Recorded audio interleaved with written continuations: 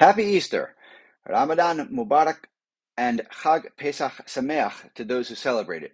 Hopefully, I pronounced all those holidays right, although for some of you, I don't even pronounce English right, so bear with me. I'm sorry if I butchered your language. I just wish you the best if you're celebrating any of those holidays. As of this post, as of this episode, if you're listening to it, the market has almost followed the ideal scenario, my ideal scenario from my March 30th, 2022 update. That makes me feel a little uneasy. Generally, life never gives you what you want.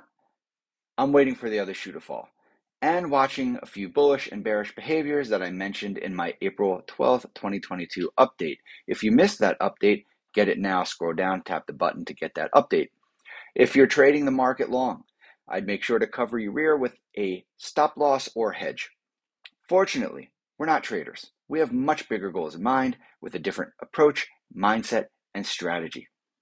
Mega whales and miners shipped off some Bitcoins near the end of March and the beginning of April. Is that a preview of more selling to come, or one last chance for deep pockets to clear out the weak hands before quote-unquote only up begins again?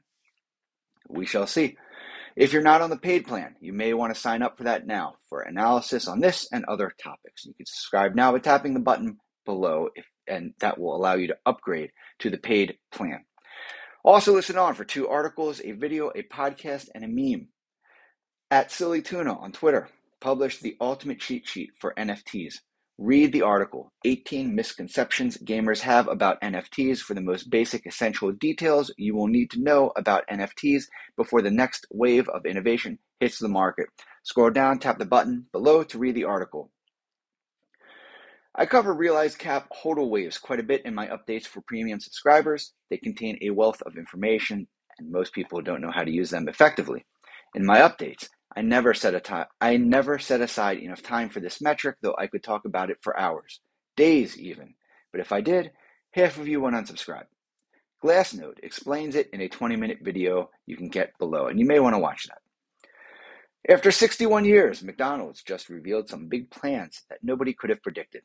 Bottom line, McDonald's filed for trademarks to protect their business interests in NFTs, Web 3.0, and metaverses. My take, somehow it seems natural for one of the world's largest commercial landowners to want a piece of digital real estate. Perhaps they'll franchise virtual properties as they do with their physical properties. Why we care? Walmart, McDonald's, and other large corporations see opportunities in NFTs and Web 3.0, but you don't. What do you know that they don't that makes you so skeptical about this technology? Last week's On the Margin podcast talked about the most boring and important financial market on earth, the bond market.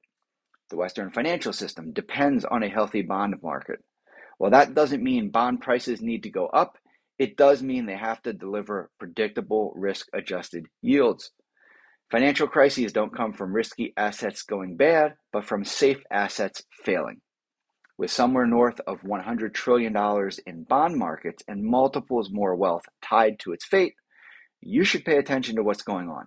Listen to this episode, Bonds Smell Risk, Will the Market React, on Apple or Spotify. Scroll down and you can get a link to either the Apple or Spotify version of that episode. And one last meme before you go, you'll have to scroll down to see that meme. Relax and enjoy the ride.